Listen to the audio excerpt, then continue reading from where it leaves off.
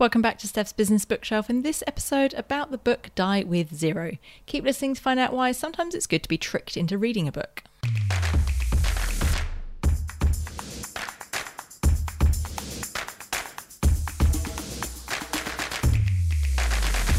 Welcome back, I'm your host Steph Clark, and each week I share with you the 3 big ideas from the best non-fiction books that I've been reading and do the reading so you don't have to.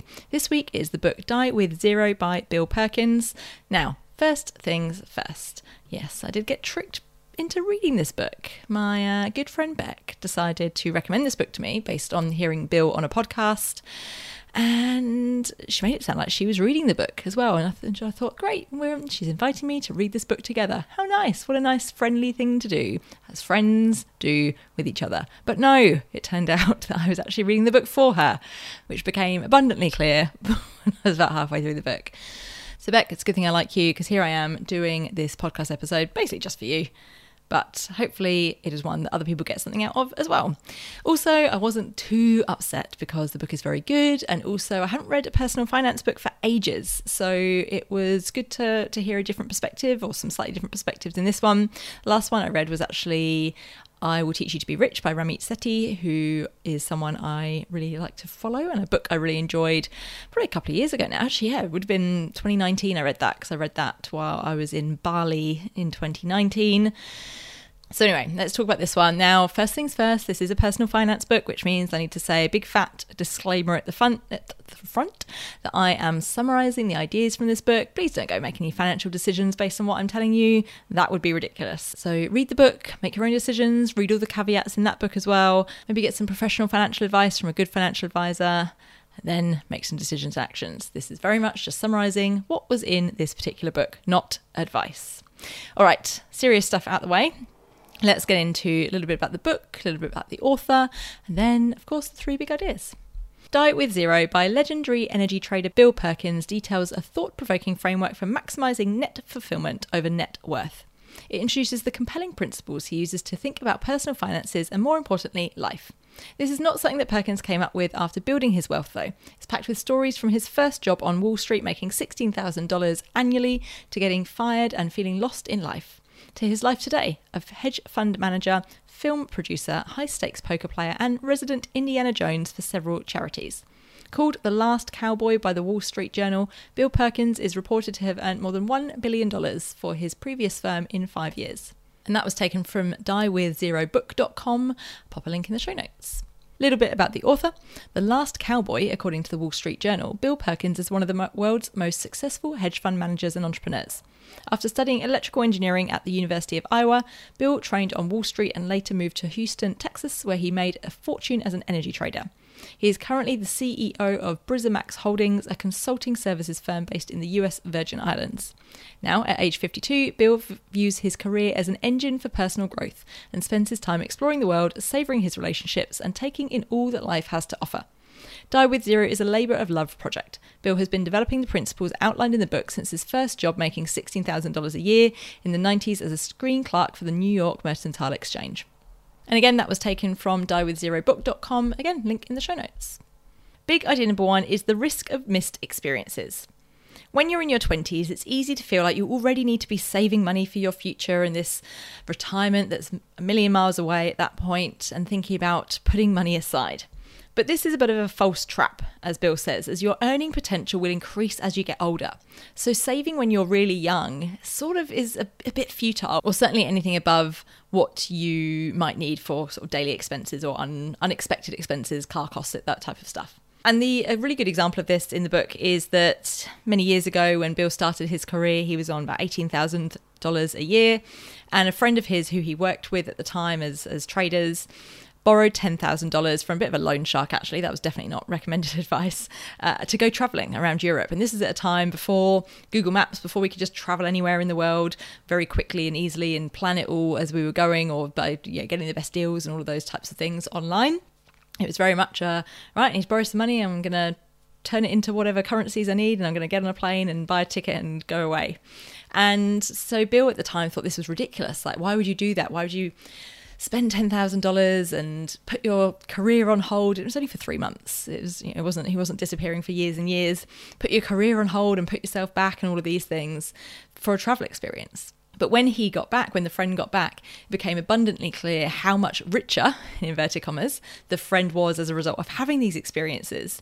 And when Bill was talking to his boss, or a boss that he had around that same time, he was talking about how Bill at that point had maybe a couple of $1,000 saved. And his boss was like, "You're an idiot. What are you doing? Why are you saving that money when you're really scraping to save that at this age, when you're going to be earning more in the future? So if you do borrow a bit of money to go traveling and have these amazing experiences that you're only going to have in the way you're going to have them when you're that sort of age, when you could be doing that rather than sort of scrimping and saving." Now, this isn't about going and buying stuff, and he's very strong on this in the book. There's a big onus on experiences, not things. So the friend who borrowed the $10,000, he paid that back in a couple of years, or however long it took him, and he was better off for it because he'd had this amazing experience. Now, obviously borrowing it from a reputable source would have been even better, but there we go. That was the decision that they made at the time. So the memories of experiences become more valuable over time. There is a memory dividend, as opposed to things which we kind of get a bit meh about once we've had them for a period of time, usually. There's the most compelling argument in the book, I thought, was this idea that all the money you die with represents experiences you didn't have when you were alive. All the money you die with is experiences you didn't have when you were alive. And I was just like, wow, when I read that. And that's something that's really stuck with me in the few weeks since I read it. So this really is about thinking about life in a purposeful manner. And ultimately, it's impossible to die with zero. So the book is a bit clickbaity in its title, but it's more of an approach towards the acquisition of memories and not operating from a place where you are not experiencing life now because you think you need to save for the future and all these things, which we'll talk about in a moment. So that's big idea number 1, the risk of missed experiences.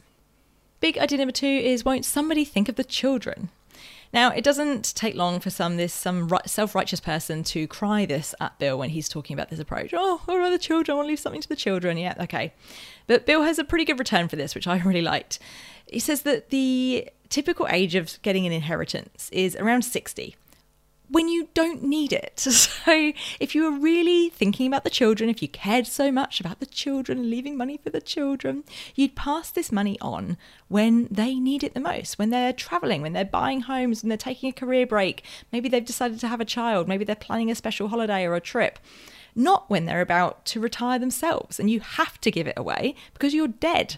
He says you can't be generous when you're dead because you are dead. Therefore, you can be generous, or you can be more thoughtful about this when you're alive. And rather than thinking about, oh, well, I need to leave money for the children, give that to them when they need it, not when they are also possibly about to die themselves.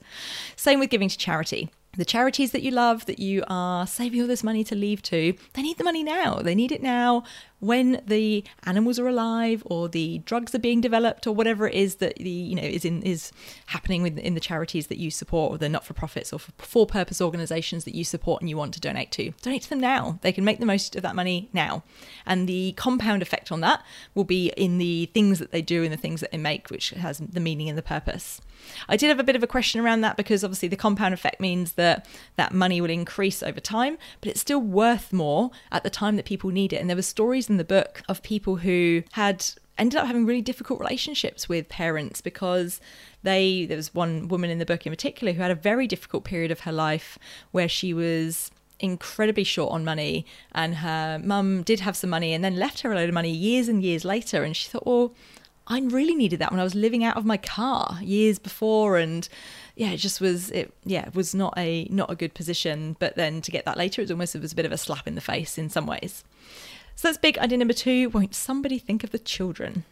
Big idea number 3 is timing is everything. You can still plan for the future. This book is not about frivolously spending all your money and then ending up with nothing and ending up in poverty when you're in your 60s or 70s or 80s or whatever. So you can still plan for the future. That is a sensible and good thing to do, but not at the expense of the present. And that is the important point. So this still feels contrary to what we're told and what we're brought up believing is good or whatever. Ultimately, we can't wait till later. It's not guaranteed, first of all, if we want to be bleak about it. And we probably won't want to do the same stuff that you dreamed of at 25 when you're 65, and that's if you're even fit enough or healthy enough for it as well. Americans' net worth, which is the reference points that Bill is using in the book, The net worth of Americans keeps increasing into their 70s. People aren't drawing down their wealth early enough. Now, understandably, most people are worried about running out of money too early. That is understandable. You don't want to be in that position. But that's coming at an irreplaceable cost, and people are overcompensating for that. And also you can get insurances or annuities and products to avoid running out of money, and you put money aside and then you get it back and it's kind of guaranteed until a certain age or till the point that you die. So you can actually avoid that happening if you want to. There's obviously a cost of doing that, but that might be worth the cost of the peace of mind in some cases. There's a quote in the book where Bill says, "What I'm saying is that dying with zero is not only about money, it's also about time. Start thinking about how you want to use your limited time, your life energy, and you'll be well on your way to living the fullest life you possibly can."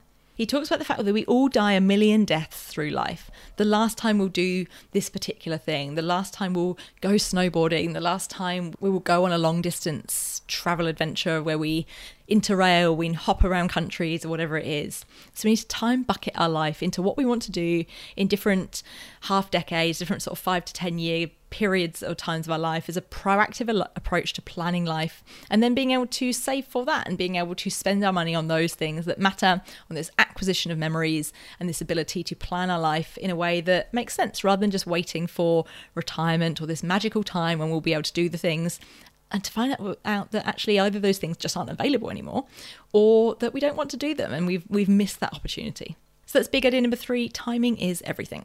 So there we go, 3 big ideas from the book. Die with Zero by Bill Perkins. Big idea number 1, the risk of missed experiences. Big idea number 2, won't somebody think of the children, which has to be only said in that voice. And big idea number 3, timing is everything. Hopefully you can tell I really enjoyed this book. It was a punchy, quick, fun read.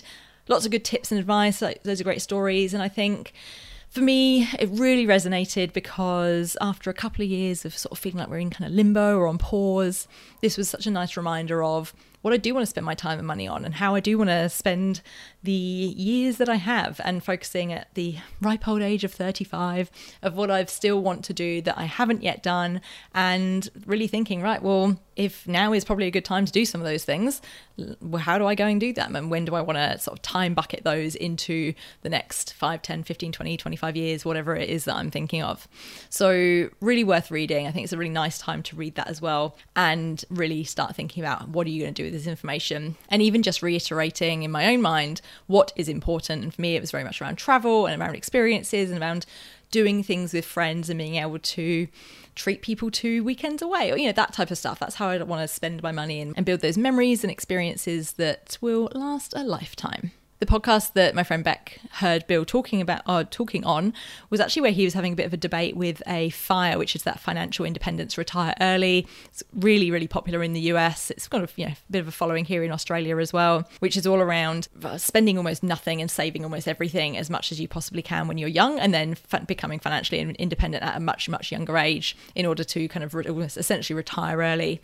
But he argues that that's a little bit of a backwards approach, and he references this in the book as well, in that his approach there's some overlapping areas and sentiments, of course, but his is very much around spend well at the time that it makes sense, which probably is when you're maybe a bit younger in some cases for some types of experiences. And apparently in this particular podcast, Bill seemed to have a few more answers and a few more deeper perspectives on these things than the FIRE person did. So yeah, if you're into that kind of thing, this might be something to look into, the differences between the two, and just, it's always good to hear a different position on stuff like this. And Beck, yes, all right, you're right. This was a good book recommendation. Thank you very much. Right, so I'm off to go and book some business class seats to overseas, I reckon. That's what I'm taking from this book. If you've read this, if this sounds interesting to you, I'd love to hear from you. You can find me on Instagram at Steph's Biz Bookshelf, or on LinkedIn, Steph Clark. Clark has an E on the end. Those are the best places to find me. If you haven't already signed up for the bookmark newsletter, you can do that by clicking the link at the bottom of the show notes. And twice a month, you'll have some bookish recommendations dropping into your inbox as a little gift from me to you. But otherwise, until next time, happy reading.